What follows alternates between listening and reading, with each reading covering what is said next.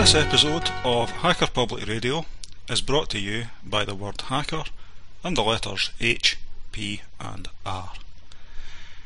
Hi, my name is Gordon Sinclair. My handle on IRC is Thistleweb. This episode of Hacker Public Radio is aimed at asking a question of the free and open source community at large, just to start thinking about issues like this. The question is it holding us back to keep referring to ourselves in terms that the mass media have already redefined in negative terms? The one that obviously springs to mind is the one that inspired this episode, is the word hacker. Now, we know what a hacker is, but if you do a word association with the mainstream public, they have a different perception. They get their perception from TV shows, from movies, from current affairs programmes, from documentaries, from news stories. Now, invariably, when they see stories involving hackers, the hacker is always the bad guy. The hacker's the criminal. The hacker's the one who is causing harm. They are the ones who invariably are linked with all sorts of other international crimes, like drug trafficking, people trafficking, gun running, counterfeit goods, credit card selling, credit card numbers, funding of terrorism, all this type of stuff is all lumped into one big thing, and hacking is only one part of that. The people have been conditioned, computer users have been conditioned over the years that you can't run your Windows system without protection programs like antivirus, anti-spyware, firewalls, all these different things to try and keep your stuff away from the quote hackers unquote.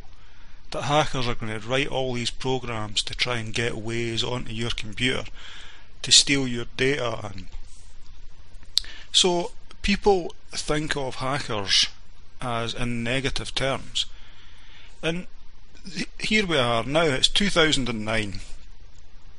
Linux is already, for people who use it, people who listen to this feed, we know that Linux has been ready for a long time.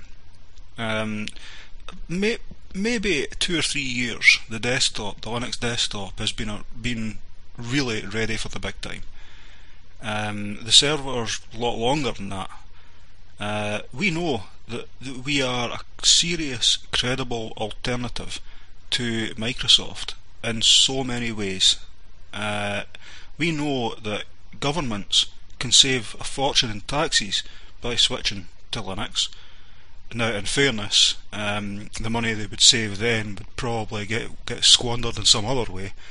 But at least the money wouldn't go into Microsoft license fees. We know that schools could save a fortune by switching to Linux. Again, whether they would squander that saving in other ways, well, that's another issue. Linux is a serious, credible alternative. The juggernaut known as Ubuntu is making all sorts of headlines, and it'll continue to make even more headlines. And by headlines, I mean it's bursting through into the mainstream media, not just confined to the IT media. So the more that happens, the more that companies and governments and schools and all these organisations are being, the pressure's on them to get more bang for the buck, to save money, to cut costs. One of these ways that they can cut them is by looking at switching over to a Linux solution instead of Microsoft. Now, on one hand, they've got all these various reports that are coming to them in the mainstream media about companies saving money by switching to CentOS for their servers, or switching to SLED desktops instead of Vista. And they're looking at that thinking, right, well, what is this Linux thing? Because it's getting more and more press, it's getting more and more attention. So I'm going to look into this, and when they look into it, they're obviously going to look online, and what they're going to come across is a lot of people talking in terms like hacker. If they go on to look at articles and blog posts and forums, and or download a few random episodes of podcasts, you have people on there in comments and things like that referring to themselves as hackers, and oh yeah, I got started off on such and such a product. I was a Debian hacker years ago, and blah blah blah. Now we know that the definition of hacker is different from what they're thinking, but they've been conditioned by the mainstream media to think that hacker is negative. Then they see that this Linux is free of cost. Mostly it's free of cost, unless you start looking at the two main vendors, being, well, I suppose you could call Sun, you could put Sun in that as well with their Solaris, but the two main vendors obviously that spring to mind are Red Hat and Novell. Now, to my knowledge, the licenses, the money you pay them is for the support rather than the actual product. But these are corporations behind them. The corporations have some corporate focus. They have, as the saying goes, they have somebody to sue if something goes wrong. Every other Linux outside of that appears to be a website controlled by no one. It's a small community, relatively small community of people with email addresses who work part-time on things. There's no suable centre entity behind it. There's no corporate thing behind it. And then they look into that and see, well, look, there are a lot of hackers that work on these programs. Why is it free? Is it that much of a stretch to think that the reason it's free is because they want to get that hackers want you to run these Linux distributions so that they can then they've got a backdoor onto your machine? We know that's not true, but it's not that much of a stretch when you're using the term hacker, and they've been conditioned to think that hacker is negative. Now, especially when you add that to in the bigger organisations and the governments and schools and whatever, when Microsoft hear that some company has the audacity to decide for themselves what computers they're going to use, and they decide that Microsoft's too expensive and that they're looking for an alternative, as per usual, they'll swoop in with the suits and tell these companies, the people who are making the decision anything they need to get them to stay with Microsoft. We know that the truth and reality just does not enter into it's a reality free zone when Microsoft get involved at that level. We know that. So we are essentially playing into their hands. When Microsoft used the FUD angle of, oh, these Linux guys, you can't trust them, they're all thieves, they're stealing our software, they're stealing our property, and they're not paying for it, and if you use them then you could be getting sued as well. There's no entity behind them, there's no central office that you can, brick and mortar office that you can go down and phone, or and what legal jurisdiction do they come into? I mean, for example, Debian is listed on DistroWatch as worldwide. if something goes wrong with a Debian system and you need to sue them, what jurisdiction do they come under?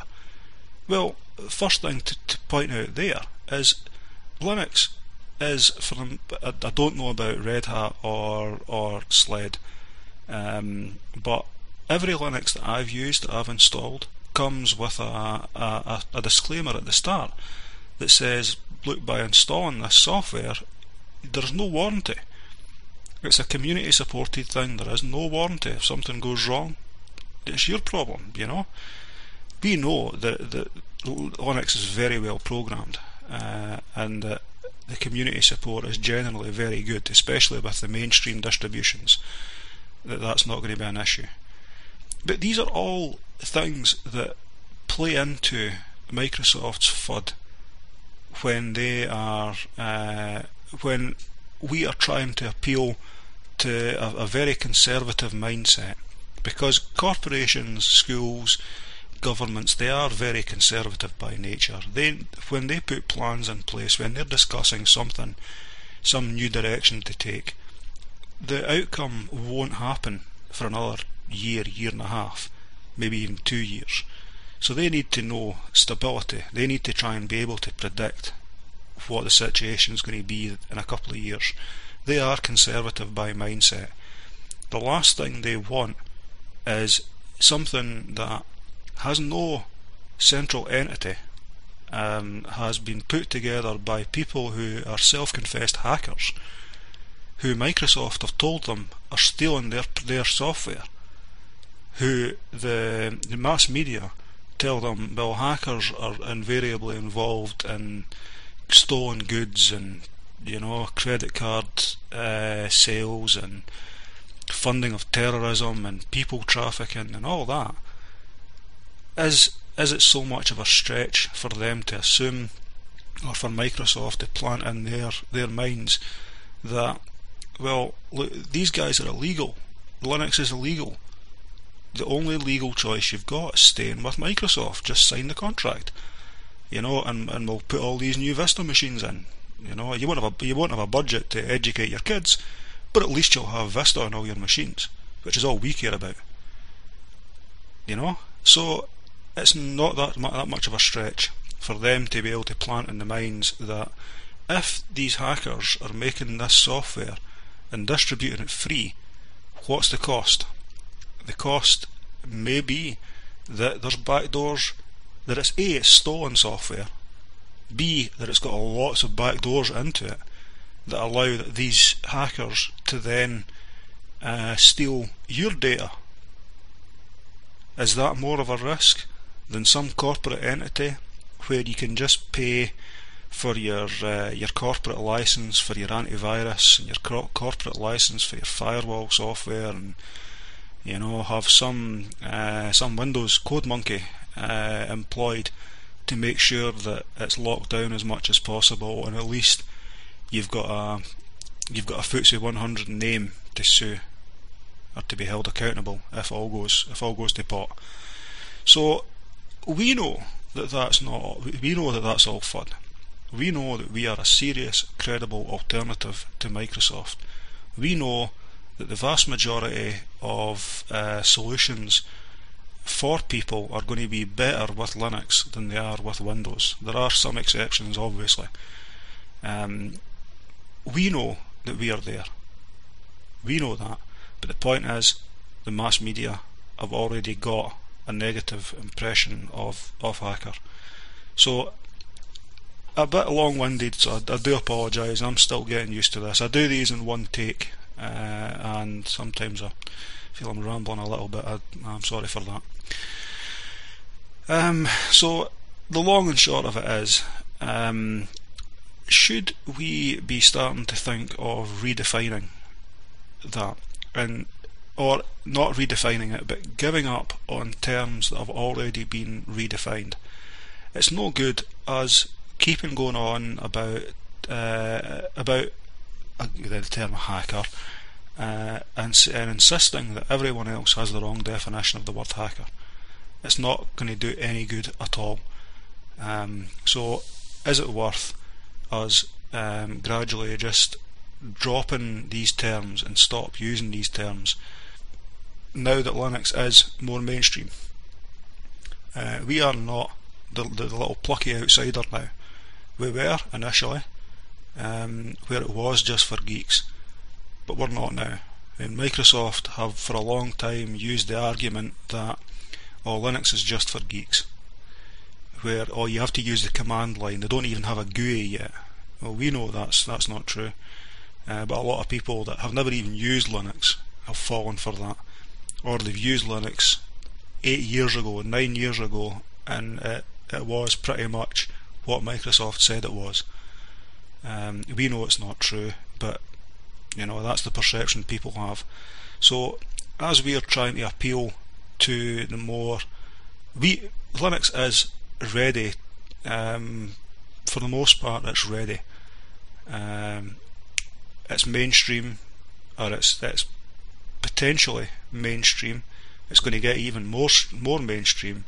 Is it worth us starting to look ahead from that and starting to look a little bit more professional, just by the choice of words that we use? Hacker is the obvious one, but there's bound to be more as well that people can think of.